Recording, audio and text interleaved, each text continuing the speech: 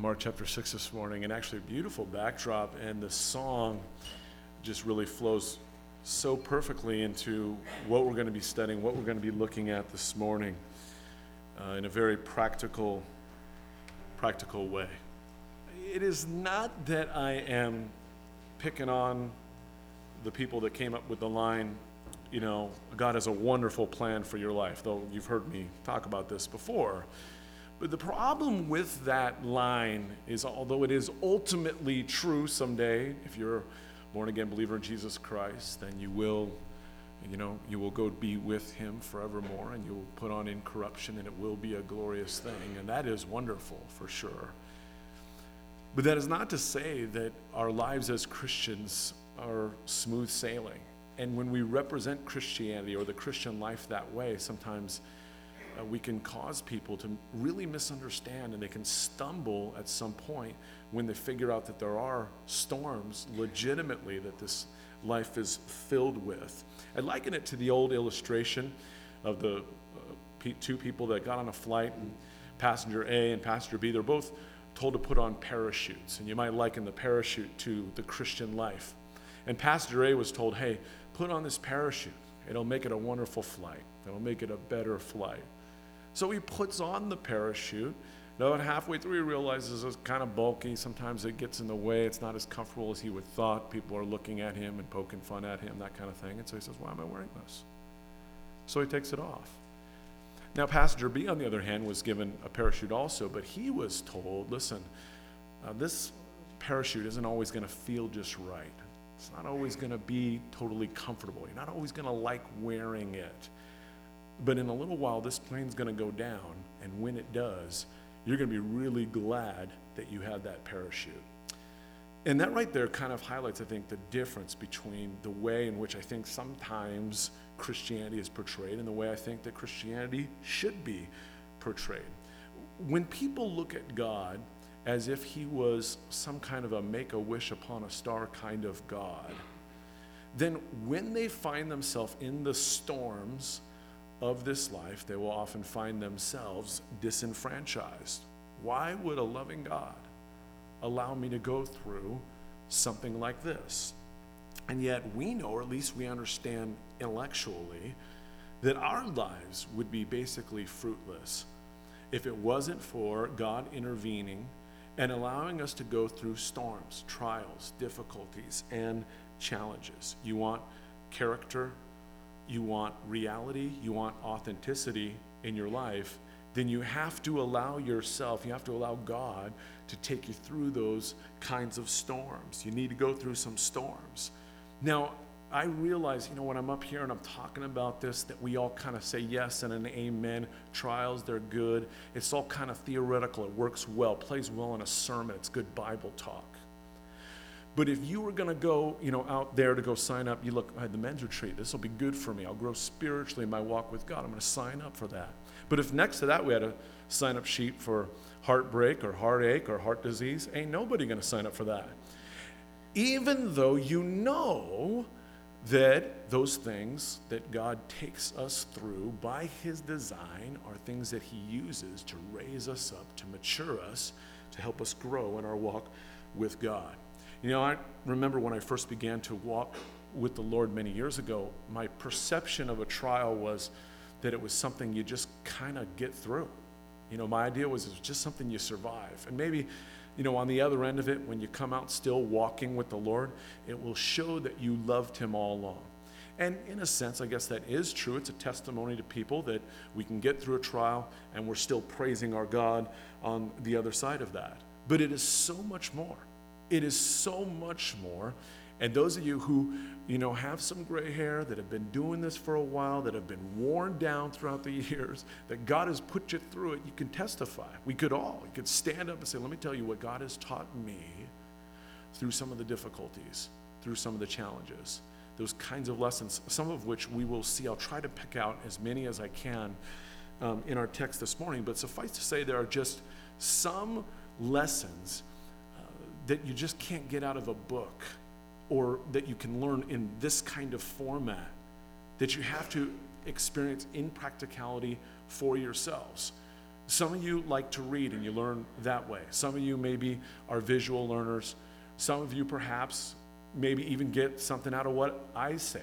I know that's a very small percentage of you, but some, in fact, may get things out of what happens here today. But I think that there are, for sure, no one could question, there are just some things that we have to learn for ourselves experientially.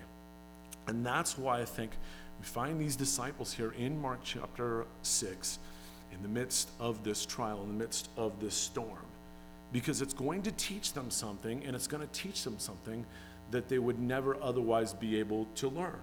Because in this trial, as opposed to Mark chapter 4, where they were also in a storm, the difference was Jesus was with them.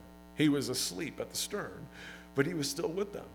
Or as opposed to last week, when they were attempting the impossible from their perspective to feed the 5,000, but it wasn't a life or death situation. Here, their very lives are on the line. And here, at least from their perspective, the Lord Jesus is not with them physically. And so here is an opportunity for them to learn a lesson. I said last week was an opportunity for them to learn a lesson, but that was more like classroom. That was more pop quiz. This here is like the midterm. This is like finals. This is like the real thing. Because the disciples are going to finally figure out something this week that they didn't get last week when Jesus miraculously fed the 5,000. They are growing, but they have yet to complete the dots. And you'll see what I'm talking about as we wrap up here this morning. They are going to get the big picture. The light bulb is going to go on when we're done with the text this morning. And I hope for us practically that it does as well in this sense. Not that you won't or don't understand what I'm saying, but that we'll be able to translate the classroom style education and then take that into our lives and be able to rely upon that understanding of who God is and how he works when we're going through the very same kinds of storms in our own lives. I think it's important to note before we jump into the text one quick thing that we don't know from the Gospel of Mark, but we know from the Gospel of John, that after Jesus miraculously fed the 5,000, the crowd tried to grab hold of him to force him to be king. And Jesus, knowing that that was their purpose and knowing that it was not time for that kind of thing, not ever his plan in this coming, in this initial coming anyway, we're told here kind of abruptly in verse 45 where we pick up in Mark chapter 6, it says immediately he made his disciples get into the boat and go before him. So they're going to head out in the boat before Jesus and he will rejoin them later on, but at this point they're on their own. He's going to make them go before him, it says, to the other side, to Bethsaida, while he sent the multitude away. And when he had sent them away, verse 46, he departed to the mountain to pray.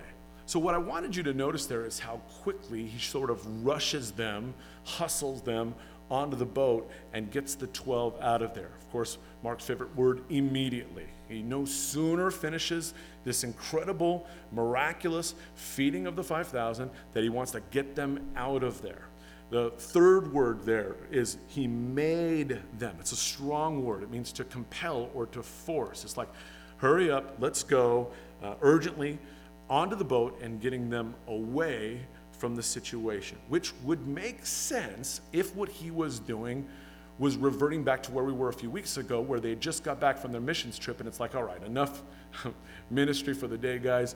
Go get on a boat and go get some rest, and he's protecting them from just the wear and tear of ministry, so to speak, but that's not what he's doing, because we know in taking him away from the crowd, he's actually going to be sending them into a storm, which is what we'll look at here in just a few minutes. But knowing Jesus and knowing that he knew that, the question would arise, why would he do that? And here's the short answer, and then let me explain. The short answer is that sometimes God allows things or does things in our lives that may not feel so good, may not from our perspective seem so good, but they might actually protect us from something that would be far worse. Because as I mentioned before, the crowd wants to make Jesus king, but not the kind of king that Jesus had come to be. They wanted to use his popularity to overthrow Rome's oppression and occupation there in Israel. In other words, they want a political Messiah. They want a political king. They wanted to establish an earthly kingdom, and Jesus didn't want his disciples getting caught up in any of that. Now, add to that at this point, remember, the disciples had at this point a fairly immature understanding of who Jesus was and what he had come to do. They didn't quite grasp, as they didn't quite connect the dots fully at this point. They're following him and they're committed, but they're not exactly sure his purpose. Remember, at times they're arguing over which one is going to be the greatest in the kingdom, right? Maybe who's going to be on the right hand and on the left hand of him was the argument. Even in Acts 1, here's something for you Bible students to take into consideration. Go read Acts 1 when you get home.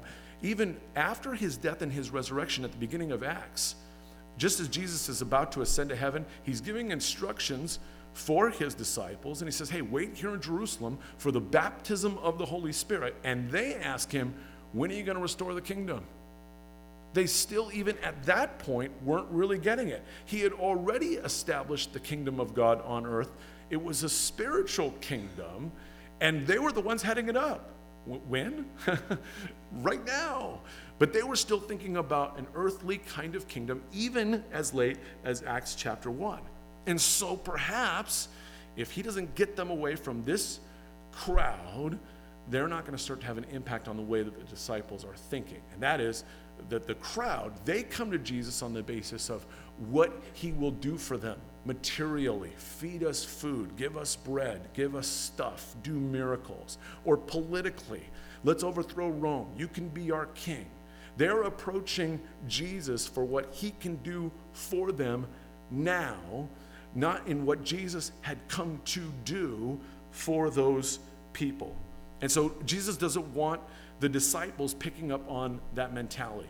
Almost always in the Bible, the crowd, so to speak, is up to no good. And they're fickle as well. 1 minute, here they are, and they are in John 6, which is the same sort of parallel story. They want to make Jesus king, but within a day, they turn on him when he won't become king, when he won't give them what they want, what they think they want for their lives.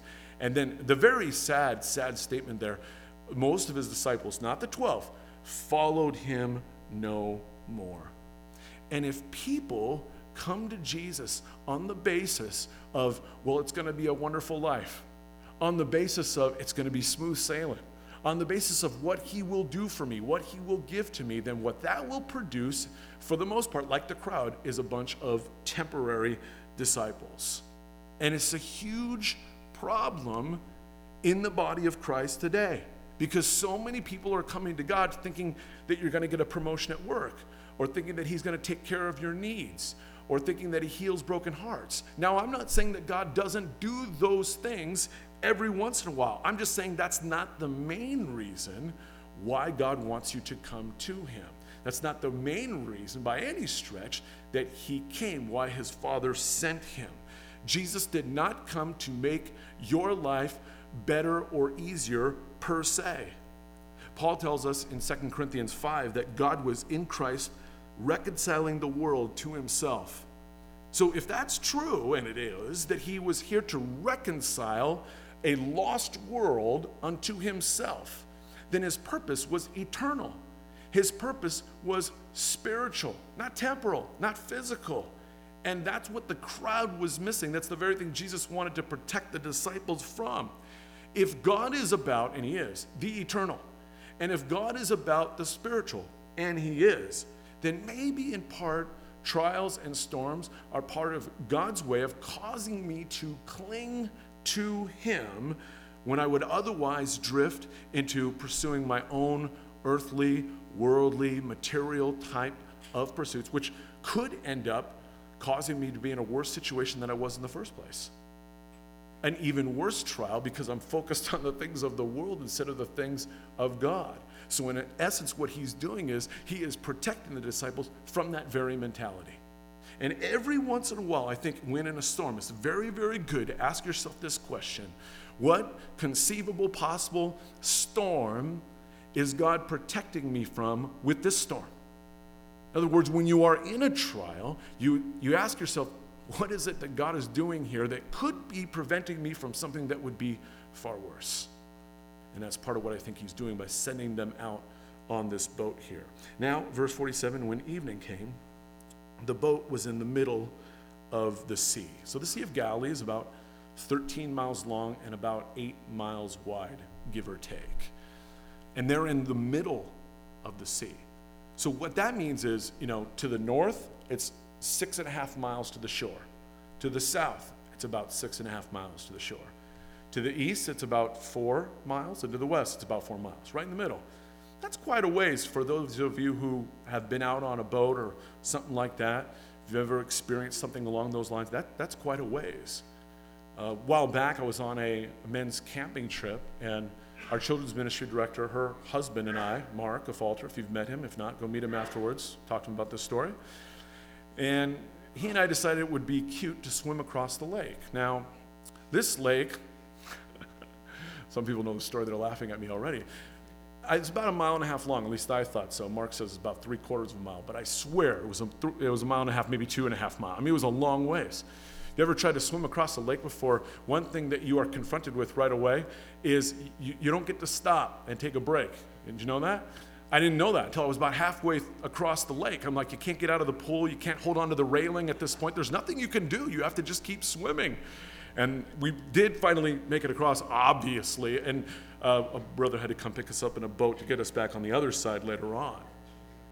Another time I was out on the bay fishing, and we were done with our day. We were going to come on in, and the engine broke. Now, I don't know anything about any of this stuff, so I turned to my buddy. I'm so naive. I'm like, so what do we do now? He's like, you pick up a row. And I'm like, well, how far out are we? He said about 10, 12 miles. And I'm like, oh, big deal. What's that going to take, like an hour to get there? And I did get home that night, and my wife did clean that fish and cook that fish for me at about midnight that night. That was a brutal challenge. You get tired physically. And yet, in both of those instances, when I swam across the lake, when we had to row in from being out there fishing, both those instances, that was relatively calm water that I was dealing with. We know from Matthew's gospel that what they're facing here is a storm of such severity that Matthew's gospel says that it literally tossed the boat. It tossed them. Like a young person, like one of my Wednesday night kids tosses a dodgeball at me. That's how powerful the waves are in tossing this boat back and forth. And so you're like, you got to be kidding me. This is quite a storm. Where is Jesus in all this? Well, end of verse 47 says, and he was alone on the land, and then he saw them straining at rowing, for the wind was against them. This is fascinating to me when you look at this. Now you think about the fact that he's at least 3 to 4 miles. He's on land.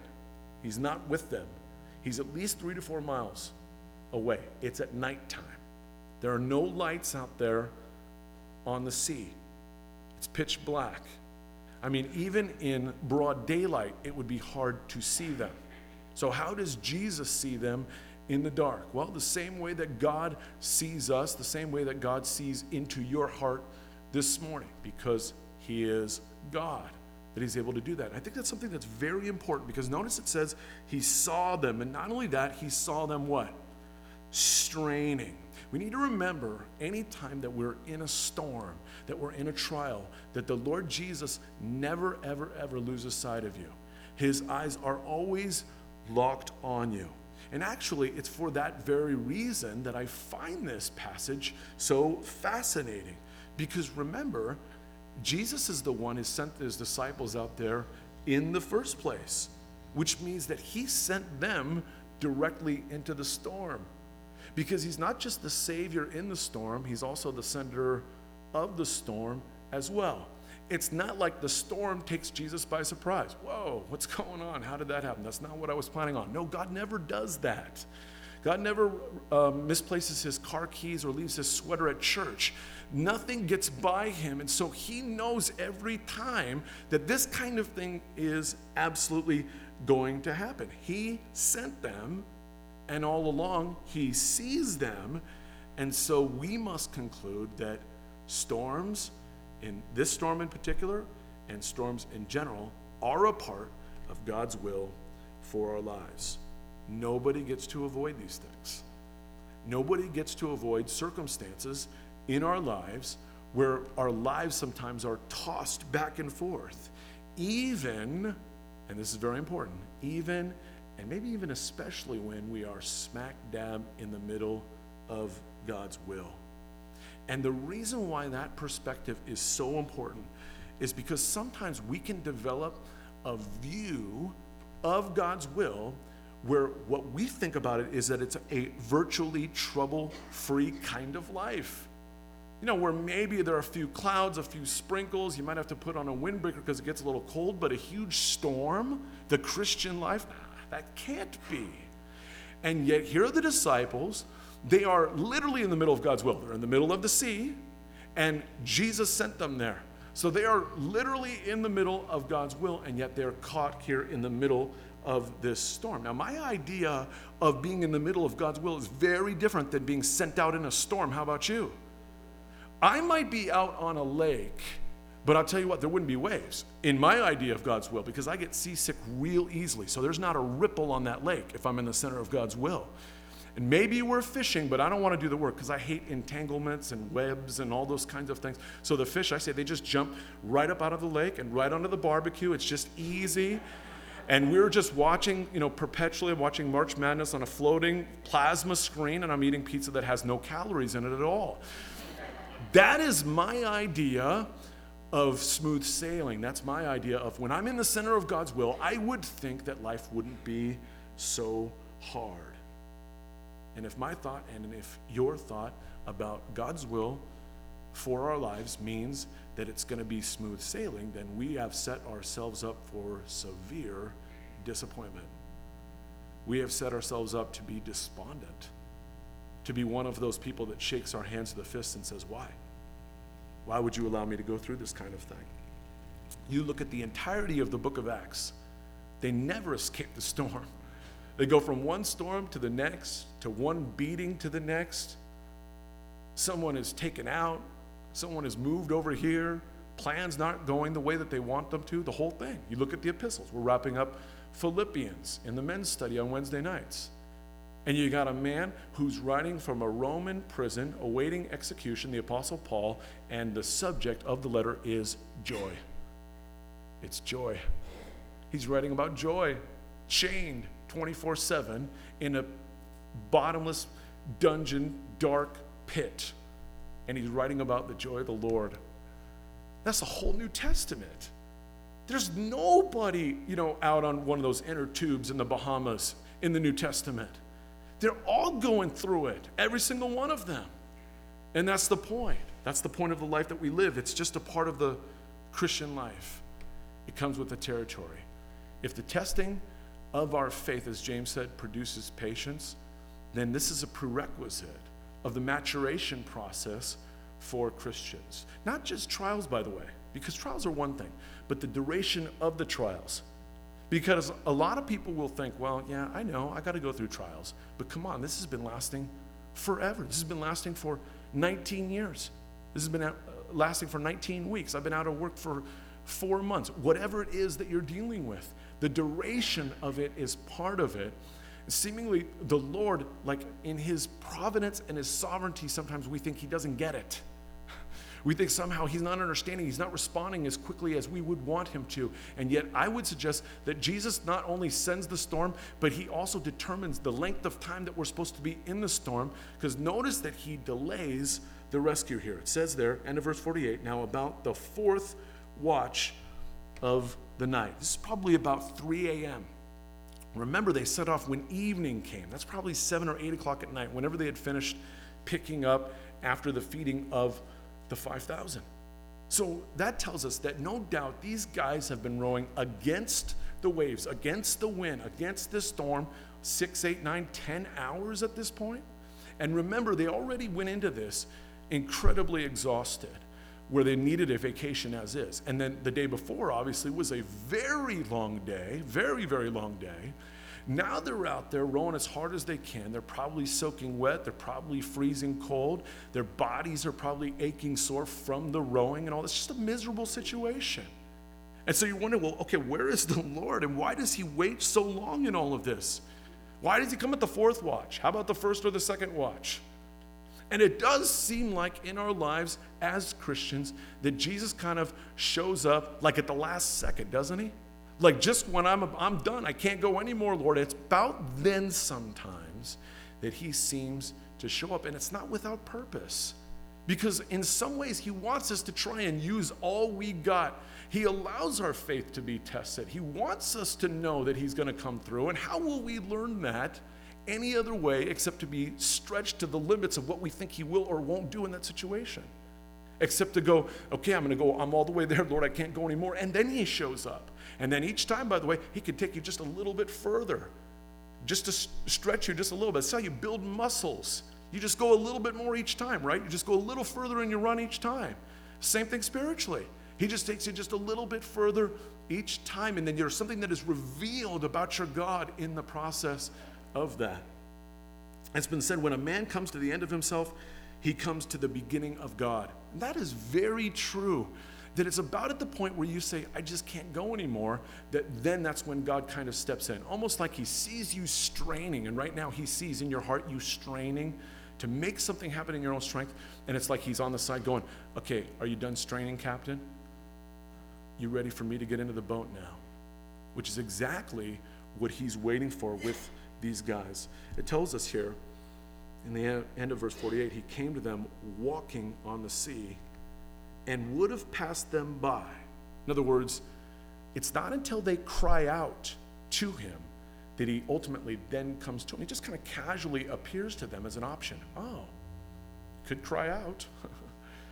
So he would have just passed them by. And they cry out. That's what happens. That's when he stops. It says, verse 49, and when they saw him walking on the sea, they supposed it was a ghost and cried out, for they all saw him and were troubled. But immediately he talked with them and said to them, be of good cheer. It is I. Do not be afraid. And you might want to put your finger on that part there. It is I. Because we're going to come back to that a little bit later on. Now let me clarify one thing about this story that's very important for Christians to know. Which is, did Jesus actually walk on the water here? Of course he did. You know, it's all too often that I hear people try and dismiss away the miracles of the Lord Jesus with even more foolish scenarios. You ever seen these people do log rolling competitions on television? You ever seen that? It's kind of like seesaw, but on water with logs. You got one guy on one side and one on the other, and they try and, with their feet push the log in a certain direction to get the other guy to fall off. Well, there are some people that say that Jesus didn't actually walk on water. He just kind of, steered a log on water out to the disciples in a storm. Okay, if he could do that, then he's God anyway. I don't really care. Make a difference to me whether he could walk on water or surf on a storm. It is just as miraculous, so it doesn't make any difference to me at all. Jesus here is doing a couple very important things. He is showing, by walking on the water, that he has power over nature. But more important even than that, more important than Jesus walking on the sea, very specifically, please listen, he's not just walking on the sea, he's walking on the storm. And those are two completely different things. Because to the disciples, the waves were over their head. But to Jesus, they were underneath his feet. In other words, the very thing they were so afraid of, what was freaking them out, the waves, the water, the storm, and the wind, he is on top of it. It's like he's saying, hey, your problem this morning, your trial, your difficulty, that's my sidewalk. That's like the people mover at the airport that just gets him quicker to his destination for the Lord Jesus. Whatever it is that is difficult for you in your life, as impossible as it is to you, he's saying, listen, I'm on top of that. I'm on top of it as it relates to your life. He didn't need to walk on water to show off. He'd already demonstrated that he had power over nature. He is literally, quite literally using their fear to say, I'm bigger than even your fear. And that's why oftentimes God has to sort of graduate us as Christians to tougher challenges along the way. Some of you could testify to the fact that, well, you go through some trials and then they kind of cease over time. No, they don't. They just get bigger as Christians, don't they? They only get bigger. He only takes us through more. But think about it. How could God show you how big he was if he never brought you through things that were big from our perspective? Jesus would later tell his disciples, these things I've spoken to you, that in me you may have peace. In the world you will have tribulation, but be of good cheer. I have overcome the world. So there are some things that for us are impossible, but he's saying, I'm bigger than anything that you'll ever find yourself thrown into, which is exactly what they failed to learn last time, to my point. Look at the last two verses. It says, then when he went up into the boat to them, and the wind ceased, and they were greatly amazed in themselves beyond measure, and marveled, for they had not understood about the loaves, because of their heart was hardened. They did not understand the loaves. There's something that they should have understood about the miracle of the feeding of the 5,000 that they did not understand because their hearts were hardened. Now, some of what this tells me is it's very possible for a believer to be a believer and live with a hardened heart, to live a life where you live constantly in doubt, constantly in fear, constantly without a lot of faith in the Lord Jesus Christ. It's possible. It's possible to live a life where instead of looking upward to him for every situation, you're merely looking out at all the problems. You're looking down at the storm. You're being taken by the waves instead of being focused on him. And we know from Matthew's gospel that's exactly what happened to Peter. I find it interesting, if this is the gospel that Peter dictated to John Mark, if this are Peter's memoirs, that part of the story isn't included here. I don't know why, one way or the other, why Peter would not have included it here.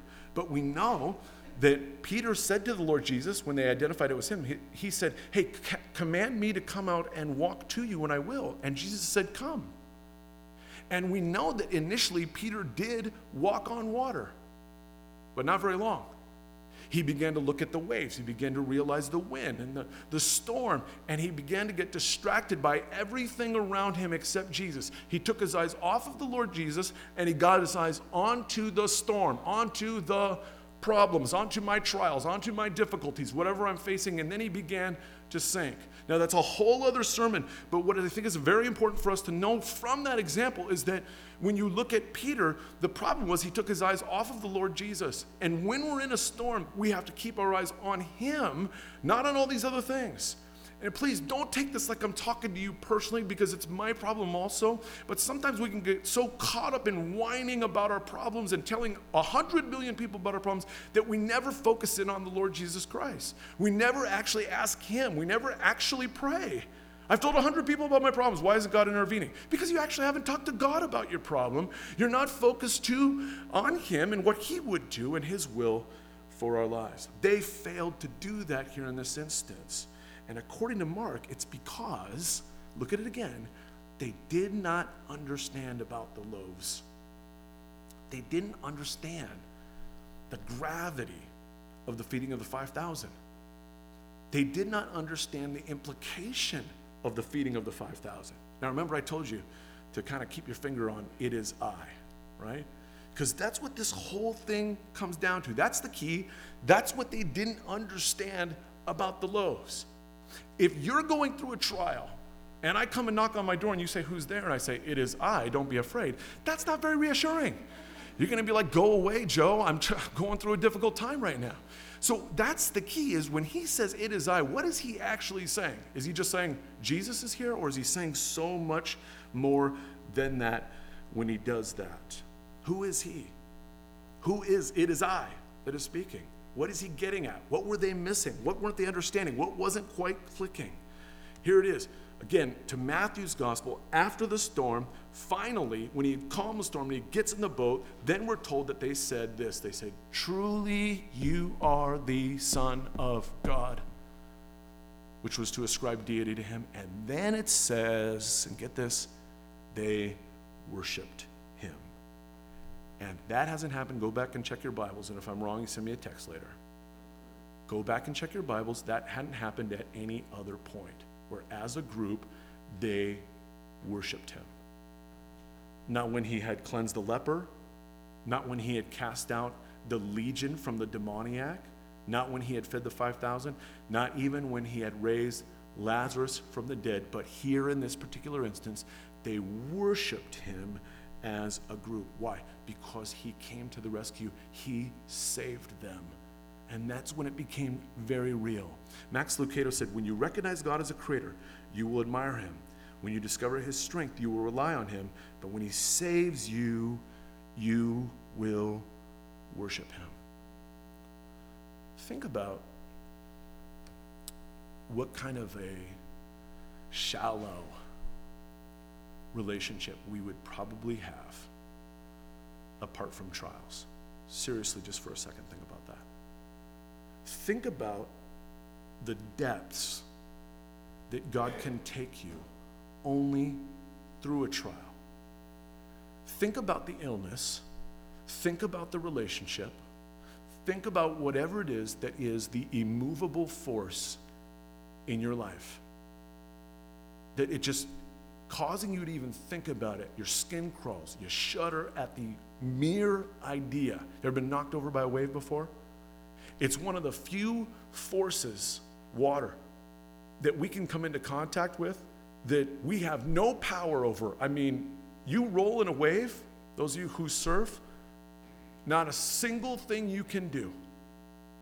And it is exactly in those moments when you get the horrible news about the relative who's sick, or your own news, or when you just lost your job and you don't have a dime in the bank. It's in those very moments, in the times in which your soul, your heart is broken, where you are broken, where you are miserable, where you don't know what to do next. I found in my own life, that is a place where not only God meets you, he meets you in a place where only he can. Nobody else can. There's no book, there's no seminar, there's no person you can talk to in those moments. And that's exactly what they're designed for. They're designed for him to reveal himself to you in a way that nobody else could. And it couldn't happen with that kind of depth if it wasn't for a trial. I don't want any of my trials to go away now. I've come to a point where I'm like, I have certain things in my life. I don't like them. In some ways, I kind of wish they would ease up, but I don't want them to go away because I understand that it's a place where God can meet me in a place where nobody else can, and it's where he especially reveals himself to me. Not just who he is, that he is God, but that he knows that much about me. And what a great security that is ultimately. Think about it from this vantage point, and I'll close with this. Think about it. If the disciples were met there by Jesus Christ in this moment, they had seen him do miracles before. But now he comes to them when they were without him, when they were on their own, and when they were afraid, like they were going to die. And when he saves them, he shows them he could save them in their life, from their death, ultimately even from their sins. And what greater lesson is there to learn than that? In other words, no matter what I'm facing today, what greater lesson is there to be assured that God loves me in the midst of the worst trial when nobody else can do that? That ultimately this trial is not going to beat me. This trial is not going to be the death of me, because Jesus is going to have the final say in my life. And that's what he shows us here. Father, we thank you.